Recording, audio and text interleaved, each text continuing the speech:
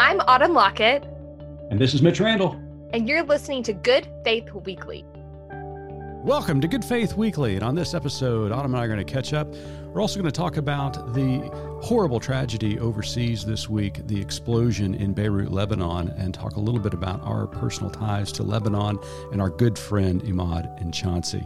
We're also going to take a deeper dive into the school systems as students and teachers return to the classrooms after a long summer and returning during a pandemic. And then after our conversation, we're going to be interviewing the executive director for Pastors for Children, Reverend Charles Johnson, and the associate coordinator, Cameron Vickery. So stay tuned for the interview. Autumn, how are things this week? Everything going well in your world? Well, we actually had our first COVID test in our house. So Oh, that's really? Top of the headlines at the Lockett home. Wow. Yeah, a couple of weeks ago, we sent our little ones back to their little school as we're kind of transitioning into new work-life balance here at the house.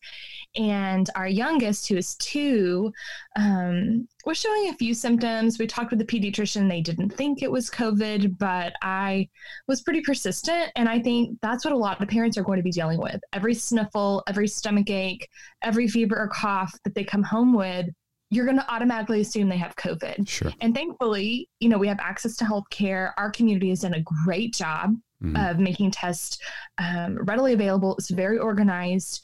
It wasn't pleasant for her. She was pretty upset to have that swab up her nose. Right, I can imagine. We got her some donut holes after, so she was fine. All is better with donut holes. Exactly. And I'm happy to report that within, less than 24 hours, we heard that her COVID test was negative. So she's feeling much better. Good. Well, that's excellent. Yeah, I've got an appointment on Monday to get a COVID test. So does my youngest son. We are actually traveling to New Hampshire next week. My son is a sophomore at Dartmouth College there, and he's going to be setting out the fall semester before he begins school in the winter. It was how Dartmouth decided to offer classes this school year during a pandemic. But we've got to go get his stuff because when he came back from school last spring, he left all of his stuff up there. So we've got to figure out how to get his stuff back. But before we go there, he and I are taking a COVID test because we got to fly through Boston, Logan, land in Boston, and then drive up to New Hampshire. And so we want to have that paperwork that we are free and clear. And so how excited are you to get on a plane and get some driving time? I know. I have to admit, I'm so excited about getting on a plane. One of the things that I have missed the most during the pandemic has been being out and about. I love to travel. I love to go see people. I love to visit churches, attend these events and meetings that we're involved in, and I miss it immensely. I really do miss it. So I am looking forward to flying up to Boston and then getting in a car and driving up to New Hampshire. It's going to be exciting for us, but I'm not looking forward to that test on Monday. No, we'll get some donut holes and you'll be fine. I will get some donut holes. I'm scared because, I've heard it feels like they're sticking a mop in the back of your neck or back of your throat when they do that. They actually go through the nasal passage, but it feels like they're touching your brain. Yeah, just a little tickle. That's all right. Just a little tickle. That's right. So, yeah. So, at any rate, I'm glad your family's doing well. Our family's doing well. But a lot of families aren't. We continue to get word from some of our colleagues about their loved ones in particular being or contracting COVID. And online, some of them are really suffering from this disease. And it's a stark reminder that this is real. Sometimes we get so caught up in our quarantine and we watch the news and we read articles about the spread of this disease. You get a little bit callous to it from the standpoint that it's happening on a screen or you're reading it or watching it on television.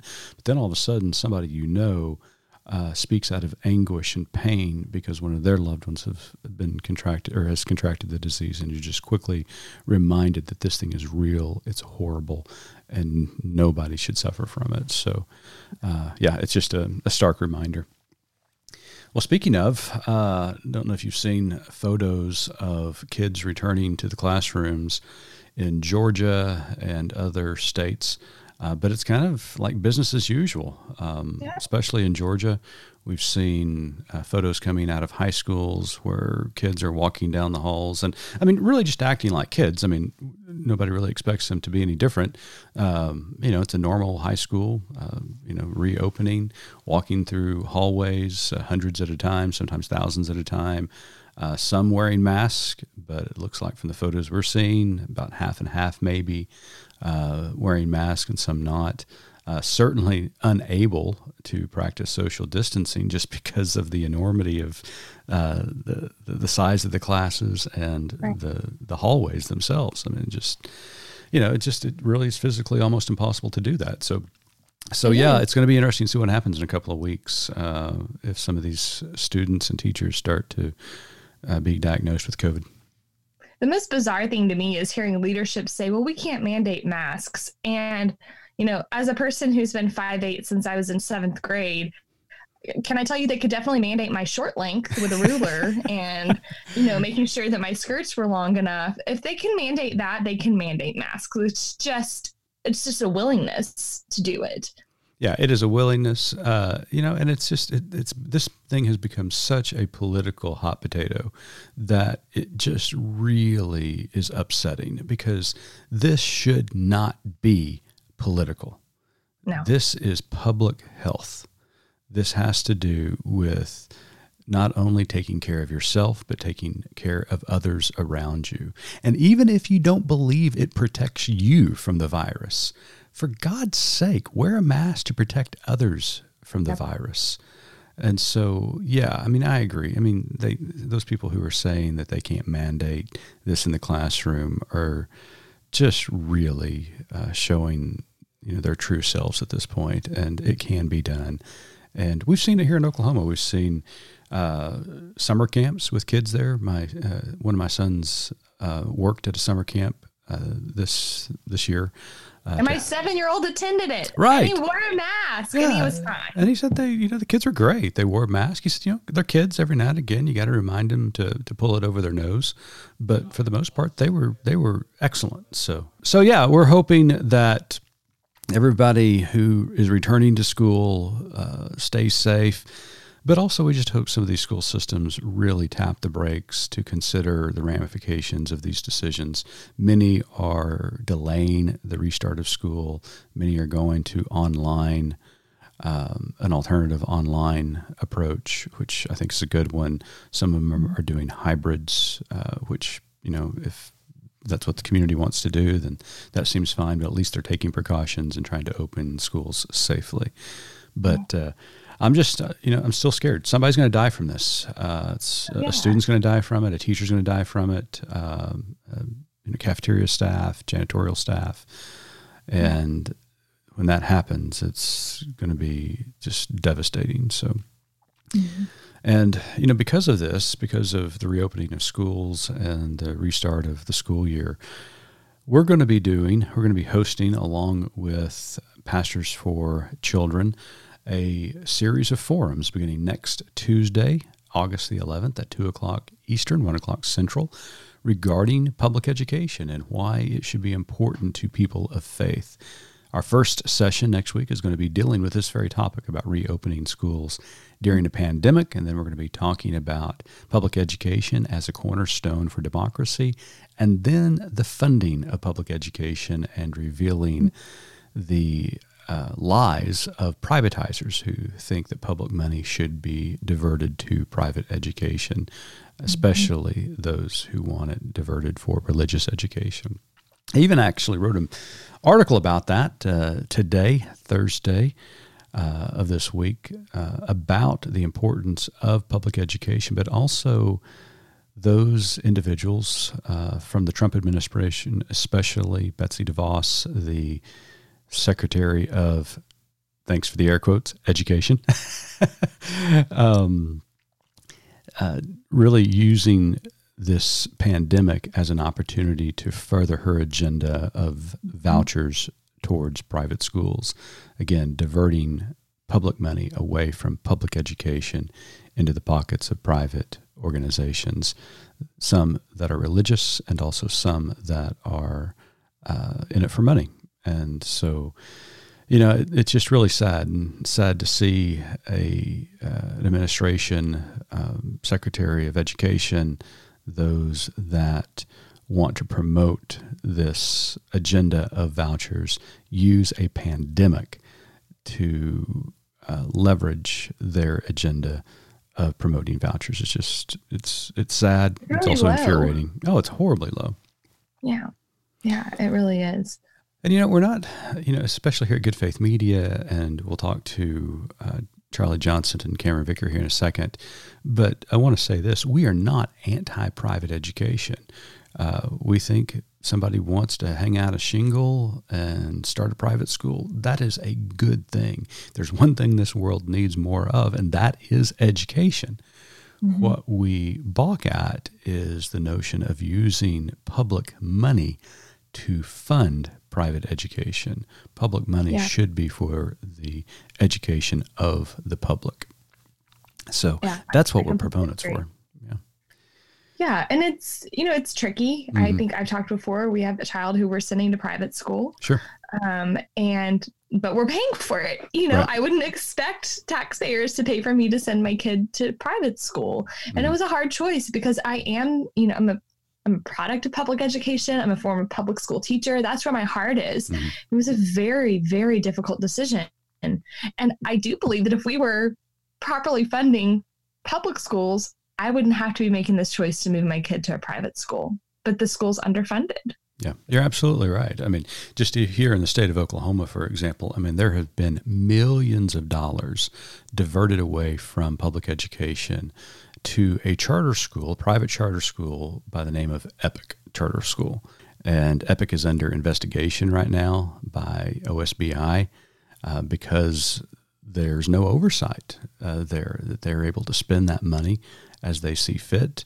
They're suspect that there were ghost students that they were able to apply and get funding for. It's just, it really is scary because there is no governmental oversight. They want government money, but they don't want government to come in and say, how are you, account for how you're spending the government's money through this. And so it's just really, really heartbreaking. Again, infuriating as well. It is. Well, and at the risk of really getting polarizing here for a minute, if people had the same sort of outcry about the defunding of public education as they do about defunding the police, there you go. You might have, a completely different balance of society. Yeah, exactly. You're absolutely 100% right. Nobody, only teachers and educators and parents who support public education, stand up and try to support the funding, the proper funding of public education. But you certainly don't see this outcry that you're hearing now about defunding the police.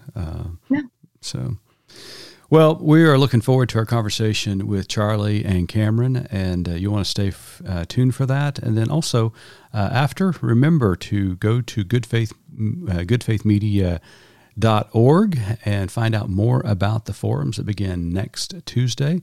And there's actually a sign-up form somewhere on the website, Autumn. We're going to link to it in our show notes, Good. And it'll be in the comment sections of our social media around this podcast episode. Great. All right. Well, stay tuned for our interview with Charlie and Cameron. It's coming up next. Ethics Daily and Nurturing Faith are coming together and joining forces to launch Good Faith Media. Is that not exciting? I am pumped. I'm so excited. We've been planning this and scheming and dreaming, and it's finally coming to fruition.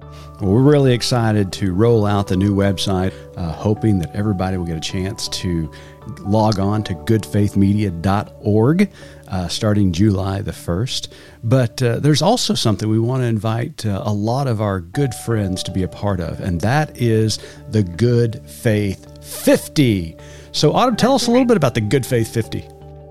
The Good Faith 50 is a group of our friends who want to support us. And our goal is to grow our monthly members, so our folks who donate to the mission of Good Faith Media, which is to provide resources and reflection at the intersection of faith and culture through an inclusive Christian lens. We want to invite the people who believe in that mission to become monthly donors. And our goal in July and August is to grow our monthly donors by 50. That is absolutely awesome. We welcome anybody who wants to be a part of the Good Faith crew in the months of July and August. And all they need to do is go to goodfaithmedia.org, hit the donate button, and then select to become part of the Good Faith 50 and a monthly donor at any level. And we would love to hear from you. And we appreciate, as always, your support. Your contribution helps us publish new articles each and every day. It also helps us produce short documentaries and allows us to cover stories across the country. It helps us publish more books and provide more experiences for more people of faith. We are trying to advance a faith that is inclusive for all, providing justice for all and freedom for all. So make certain you sign up on Good Faith 50 at goodfaithmedia.org. Welcome back to Good Faith Weekly, and on this episode we have two very special guests with us today. Reverend Charles Foster Johnson, founder and executive director of Pastors for Texas Children. He is a wonderful minister in Fort Worth, Texas. He's been ministering for over 40 years now in churches in Mississippi, Kentucky, Tennessee, and Texas, and is the founder and co-pastor of Bread Fellowship in Fort Worth. So, Charlie, we appreciate you joining our podcast today. And our other guest with us is Reverend Cameron Vickery, Associate Director at Pastors for Children.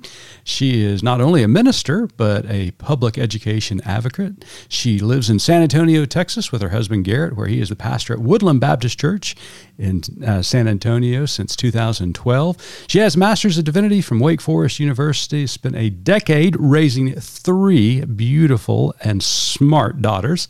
She works part-time for nonprofits throughout her career and has been an advocate for public education for many, many years. And both Cameron and Charlie, thank you for joining Good Faith Weekly. Thanks for having us. Great being with you, Mitch. So we begin every episode during this pandemic with the first question, and let's pose it to both of you. I just want to make certain that you're doing well, your families are doing well. We have a mutual friend in Texas that we discovered this week, Reverend Farrell Foster. His daughter has been diagnosed with COVID. She's in ICU right now, and our thoughts and prayers are certainly with Farrell and his daughter, Tabitha, and their family. So, but how are you two doing? Cameron, jump in. Okay. We're doing fine. It's a hard time for everybody. I feel like I'm luckier, more blessed than a lot of people because this is precious family time for us with our 3 girls, and Garrett and I are fortunate to be able to work from home and have pretty flexible jobs. So we have a lot to be thankful for. So far we're healthy and, trying to survive the summer heat. I hear it's hot down in Texas this time of the year. It's a little bit hot.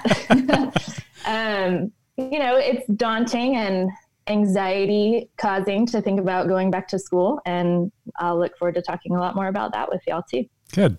Charlie, how are you doing?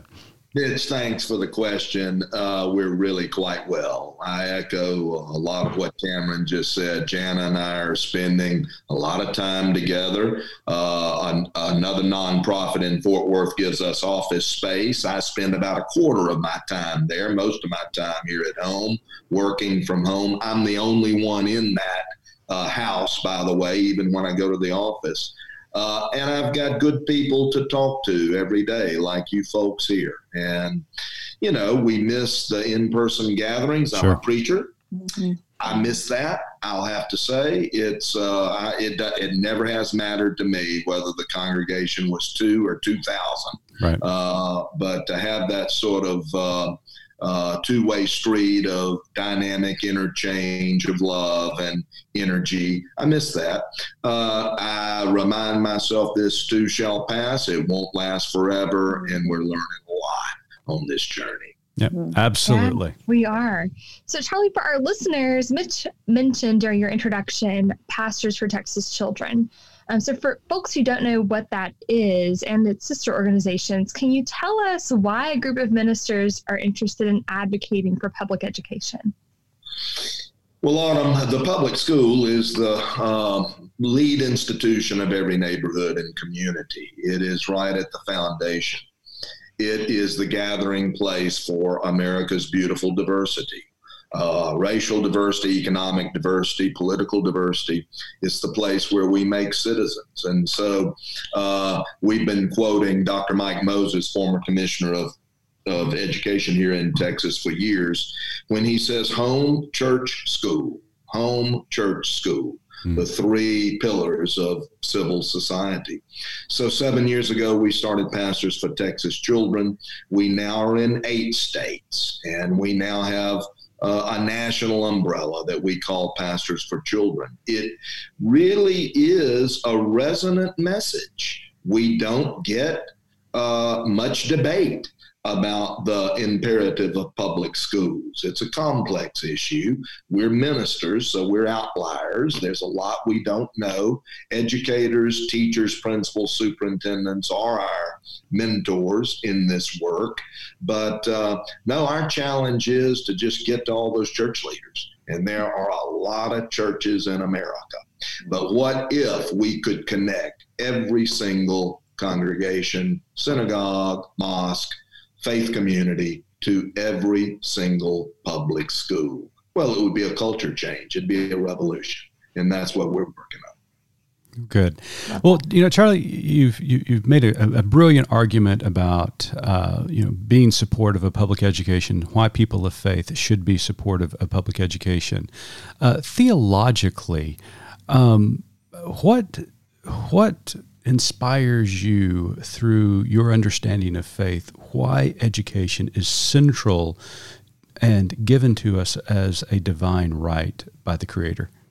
What a beautiful question, Mitch. I was fortunate to grow up in a family. My mama and daddy took the love of neighbor very seriously.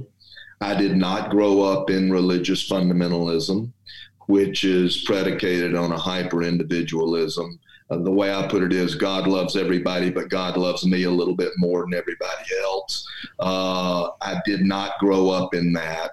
I grew up in the United Methodist and Baptist churches, and both of my churches and both of my pastors were fine leaders that took seriously the ethical imperatives of Christ. And I remember, obviously, I didn't put it that way as a boy, but I remember receiving those lessons in Sunday school, in the United Methodist theology. The world is my parish, John Wesley said, a lot of emphasis on the present needs of people, not just the eschatological fulfillment of heaven in the by and by, but loving your neighbor right here in the here and now. And then I grew up in a Baptist church that had that sensibility, much like our beloved Cooperative Baptist Fellowship does. And so I've been fortunate in that. I've sort of drunk deeply from that well. I believe in the gift of salvation through Jesus Christ. Christ is my leader. I believe in the forgiveness of sin. Basically, I'm a conservative Christian. I take the creed pretty seriously. We say the creed every single Sunday at Bread Fellowship, whether we believe it or not. We all say it. Yeah. And we get reminded by our young adults that we have lots of people that don't believe it. Sure. But, we still say it. And, but also that it is our responsibility to bring heaven to earth, not just to bide our time until earth is done. And Cameron, as a reverend yourself, and also as we alluded to in the introduction, you've got 3 young children in your house right now, educating them. You're an advocate for public education. How do you instill your faith as you advocate for public education? What inspires you out of your faith to be a proponent for public education? Yeah, great question. So first of all, I have to correct you that I'm not ordained. Oh, I know Charlie would not want me to bother with that correction, but yes, but that is something we've talked about. This is kind of the first real ministry context that I've worked in. And that's something that we're really thinking and praying about, is ordination to this ministry. And I do think it's a ministry. Well, for everybody who knows you, Cameron, you are revered. So we'll use it that way. Well, I just don't want to disrespect the. Sure, I completely understand. Yes. So, I think that it's a ministry because, school teachers, of course, are of many faiths and no faith, but what they do in the classroom is a calling. And I think that God ordains teachers to that work. It's so important, the work that they do with our children. And in everything that we do, I want to uphold that and honor that and support them. And so that comes from a deep place of faith, just that support of public school and teachers and what they do. And then even just as a parent, I would say it's a big part of sending your kids to school in general is a big step of faith, I guess. Oops. I see, and I talk to lots of parents through my work that are really afraid to let go and to send their kids to public school or to any kind of school at all. And, so anytime that your precious children are in the hands of other people, that's really important work. So I think that education also is kind of a really important way that kids can, that opportunities open up for kids in life. And as a nation, we have not done a good job of making that equitable and accessible to all children. And as Christians and people of faith, I think that's really important that we work to make sure that every child has equal access to those opportunities. And that is a perfect segue because Good Faith Media is really excited about our new partnership with Pastors for Children, and that we're going to be hosting 3 forums beginning next Tuesday, August the 11th at 2 o'clock Eastern Standard Time, be live streamed over Good Faith Media's Facebook Live page. And Cameron, you're going to be the moderator of these 3 sessions that we're going to be holding about public education. We're going to be talking about restarting schools during the pandemic, public education as a cornerstone of democracy, and public school funding, and also alluding to the reality of privatization a little bit in that third session. So let me ask you this, Cameron. Are you finding more and more parents, educators, people of faith wanting to discuss and advocate for public education? Yes, and now more than ever. I think the pandemic has done a few things. It has really revealed the cracks in our society in all kinds of ways, and how public schools hold that together and are really, really holding us together, holding up families, feeding kids, providing that kind of care and support for the community. So number one, it has shown how important schools are, but also now with the issue of reopening schools and, asking teachers and children to go back to the classroom, there is just I've never seen before such collective national attention on schools. I feel like everybody is sort of holding their breath and watching to see how we deal with this crisis and this situation. And, are teachers essential workers? Is it better for kids to go to school and be learning and be fed and be supported, or is that worth the risk of getting sick or not? I mean, it's such a complex issue. And then on top of that, every parent is faced with a pretty impossible decision of whether to send their kid to school so that they can go to work or stay home with their child so that they're safe, but then maybe not be able to go to work. So every single person is dealing with this, because maybe they have a child in their life, a child or a grandchild, or they have a teacher in their life. And this is just, there is so much attention on this. And I think it has shown people how important schools are to our economy and our whole society, that yes, there's a lot of attention on it. Well, we are looking forward to the discussion over the next 3 weeks, and we appreciate you agreeing to be moderator. It's going to be a wonderful discussion. Hope our audience not only tunes in, but shares this as a resource for others in their friend circle. Yeah. So as we're gearing up for, this question is for both of you. We're gearing up for this forum. We're also sort of in parallel. Schools are working toward reopening. Mm-hmm. And during COVID, there are a lot of question marks and not a lot of answers from leadership. So what are some of the issues that you're hearing from school officials, parents, politicians, teachers, even students? Charlie? Well, Cameron alluded to it, Autumn. It's sort of an existential dilemma, isn't it? I call it a Solomonic dilemma. It requires the wisdom of God to know what to do.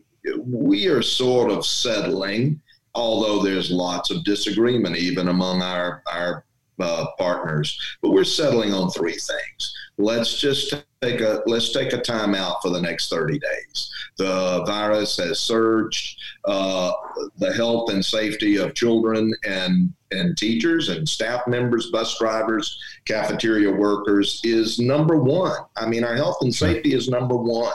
It supersedes all other issues. Our educators are brilliant. Will there be gaps? You better believe there'll be gaps. Will there be some economic deprivation? Absolutely, there will be. Can we address those? Yes. We do not have a unified federal program or anything close to it, and that is a failure of leadership. And we're not shy or reticent to say that. But for the next 30 days, we need to stay at home and keep the health orders and quarantine and not put our kids. Education is highly sensate. It's physical. Kids hang on each other, and we hang on our teachers. Mm-hmm. And we do that at church too. So let's just not have in-person school for the next 30 days. And then let's have a very clear assessment at the end of that. And then the next thing is, let's spend the $400 billion required to make our schools safe. Mm-hmm. That's a drop in the bucket compared to the corporate bailouts and the tax relief to the trillions and trillions and trillions of dollars that we have given our richest fellow citizens. So, those are the things that we're trying to redirect this conversation toward. Yeah. Charlie, you mentioned a failure in national leadership, and it seems to be not only a failure in national leadership, but it really has seemed to be they've pushed or kicked the can down the road, so to speak, on a federal level, but even on a state level, like here in Oklahoma, for instance, there's really no state effort to help schools address a reopening plan. It's left up to the districts. And so it's almost pitting community versus community. And within those communities, citizens versus citizens, when they go to their school boards and they have these raging debates whether they should reopen schools fully or require masks or whatever the issue is. And my question, or my follow-up question for you both, is that we all know over the last several decades there has been a concerted effort to disavow and dismantle public education, to insert funding for private sectarian and also just private education in general. Do you think that there is a concerted effort leveraging this pandemic to open that door for federal funding and state funding for privatization? Well, Cameron and I both will want to weigh in on this. My answer is yes. It's very clear, and it's self-confessed by some of the leaders in Washington that now is the opportunity to do what we wanted to do, which is to privatize our public schools. Of course, that would be a tragic mistake of epic proportions. 90% of our children attend public schools, and any private model would only meet the needs of a small percentage of children. No, we could have done so much better. We don't want to cry over spilled milk. There's no good reason to. But if 4 or 5 months ago, we started a concerted, intentional effort to have a unified approach, Mitch, and that includes Washington leadership, state governors, state commissioners of education, and local district superintendents. It's possible to have that conversation. It's possible to have it right now. These educators are brilliant people. They're collaborative by nature. They could do it now. They could probably put it together in a matter of days, but we simply do not have the will. What we have is a spirit of disruption, chaos, confusion. It is intentional, and it does have a conspiratorial and dastardly motivation to it. Cameron, you jump in here. I don't know if there's anything more I can say to that, but yes, I mean, I think there's always a will to dismantle public education. And I don't know all the fine-tuned details about all the legislation and the law, but it seems like private schools were able to double dip in the last CARES Act and get a lot more funding per student, sometimes thousands of dollars more per student than the public schools were able to get. And that was very intentional interpretation by Secretary of Education and her whole team. So we like to air quote education when we talk about Betsy DeVos on the show. It doesn't translate for radio, but nonetheless, we always say that Secretary of Education. I know. Never been in the classroom. It's a joke, for sure. So Cameron, your kids go to San Antonio ISD, or you guys live within San Antonio ISD. What's the issues that are being debated there? Because, here in Norman, it's about, whether to reopen or not reopen, go virtual, go to a hybrid plan, masking required, not required. What's going on in San Antonio? Yeah. Well, we actually live in Northeast ISD, which is just another large school district in San Antonio, but issues are the same for sure. One of our big area superintendents was explaining in an interview recently that he had this really great plan.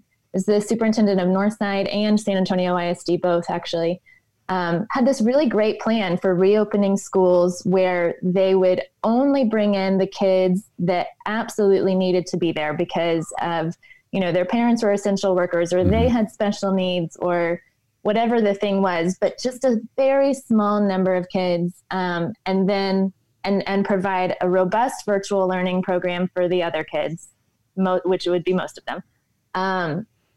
But the government, the Texas Education Agency, the governor, the Attorney General of Texas, they keep changing the guidelines. Right. And so he said he feels like every time he makes a move, like in a game of chess, the board gets wiped clean and he's got to start from scratch. And I've heard our superintendent say the same thing. And so I think the big debate here is that schools are under so much pressure to organize all of these plans and we're all getting whiplash trying to have to make new plans every time the guidelines change. So, here I think we've decided that it's going to be virtual for at least the first 3 to 4 weeks, probably the first 8 weeks.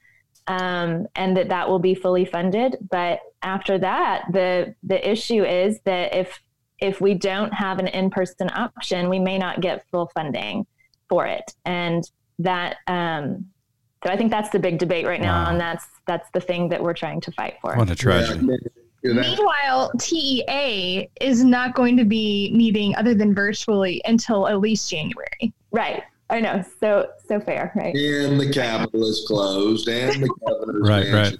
Exactly. The democracy is all over the place. And Cameron mentions something very cogent. to this conversation, Mitch, the Iowa governor said yesterday, no funding unless you're in-person gathering in schools. And people of faith have got to say no to that right now. Yeah. And have got to say no to federal vouchers. The White House wants to divert the next COVID care bill. I think they call it the HEALS Act, on top of the money that the private schools have already gotten through the CARES Act. They want to provide vouchers for private schools through the next COVID relief bill. This is a corruption, and the church has to say a loud and resolute no to it, and we've got to right now. Call our Senate members, our House members, state and federal. Call the governor's office and call the White House. It'll take about 5 minutes to do all those things and say, no, we believe public dollars should go to public schools. Well said. Well said. Well, one of the things that this pandemic has revealed is what an incredible, difficult job our educators do day in and day out. We've talked to parent after parent about what it's like to be not only a parent to their kids working from home, but also being their teacher during the day as well. And the school reopening, we're here again, opening up, virtual classrooms and things like that. Again, going back to this attempt to dismantle public education, there has been this misguided criticism about public education that somehow public education is failing. What I think is happening, or at least what I hope is happening, that this pandemic is revealing, is how great our public educators really, truly are, and what a tremendous job they are doing. Are you guys hearing the same thing? Not enough, to be honest with you. Okay. Not enough. Yes. I mean, of course we think so. Sure. And yeah, I think teachers don't get credit for how much they have had to do a complete 180 in the way that they teach since the spring. They had spring break, basically, at least here, to figure out how to teach their kids online with no training for that, very little training. And to be fair, it was difficult. For sure. But they were there working harder than ever. And I think a lot of people have this impression that the teachers were just getting sort of paid time off and getting to be at home. And that is just absolutely not the case. And I know very many of them that have spent the summer since training on virtual education on their own time. And we are going to see a completely different model this fall. Yeah. So I'm excited about it. And I've heard both of you talk about this. Teachers, this is a calling. They are called of God to do this kind of work. It is sacred and holy work. And Charlie, you speak to this so eloquently, but we are seeing that before our eyes as our teachers step up to educate our children in new and creative ways. Oh, it's so true. I think we're all afraid right now. We were told that this virus would go away. That has not happened. In fact, the opposite has happened. It is ravaging our communities. We're fearful. It affects our children. We want to protect our children, but also our livelihoods. I think we're at a temporary moment of being seized with fear and uncertainty. I think we'll get through this several week period. I do. And come back around to that affirmation of public education and public educators that you spoke of, Mitch, and that you spoke of, Cameron. I think we'll see the necessity of the neighborhood public school as an economic generator, as an educational provider, as a training ground for American citizenship and character building. I think we will. I think we're in a little season now of a lot of free-floating anxiety. Again, we are not helped by our national leaders. We're not helped by our state leaders. And Mitch, I think the American people are going to have something to say about that on November 3rd. I agree. And I think they're going to go into that sacred sanctuary called the voting booth and discharge their duty before God to elect people who will take care of God's common good. And education is at the center of it. Teachers are our family members, our church members. They are called by God just as much as church ministers, and voters are going to remember that on November 3rd. I hope some of them go in and use it a little bit as a confessional and change what they did in the past. Hey, make up for lost time. That's right. So Autumn always asks our last question for our guest. And so Autumn, I'm going to let you take it away. Perfect. So our motto at Good Faith Media is there's more to tell. So in light of everything we've talked about today, Cameron and Charlie, what is your more to tell? That's such a good tagline, first of all. I think your dad may have had something to do with it. Oh, he's good at thinking those kind of things up. I can see that. As it relates to public education and public education advocacy, public schools get a lot of criticism. There are a lot of people out there trying to, like we've been talking about, dismantle them at every turn, criticize teachers at every turn.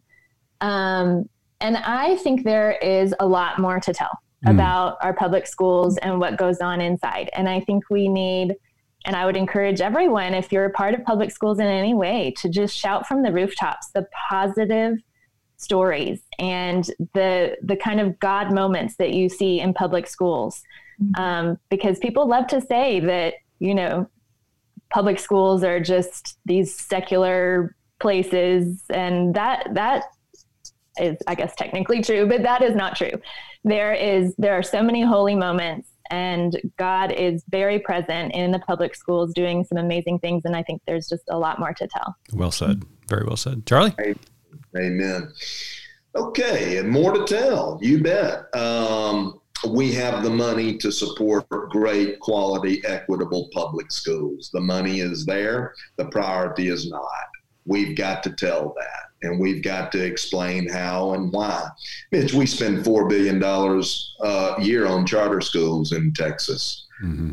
$4 billion. That is about 8% of our educational budget. We leave tax dollars on the table in improper commercial property assessments to the tune of billions and billions of dollars. And we don't have an income tax in Texas. We're a small government state. In other words, we don't have the priority. What's more to tell? Let's make public education a priority. And let's all get behind the education of all our children. Why?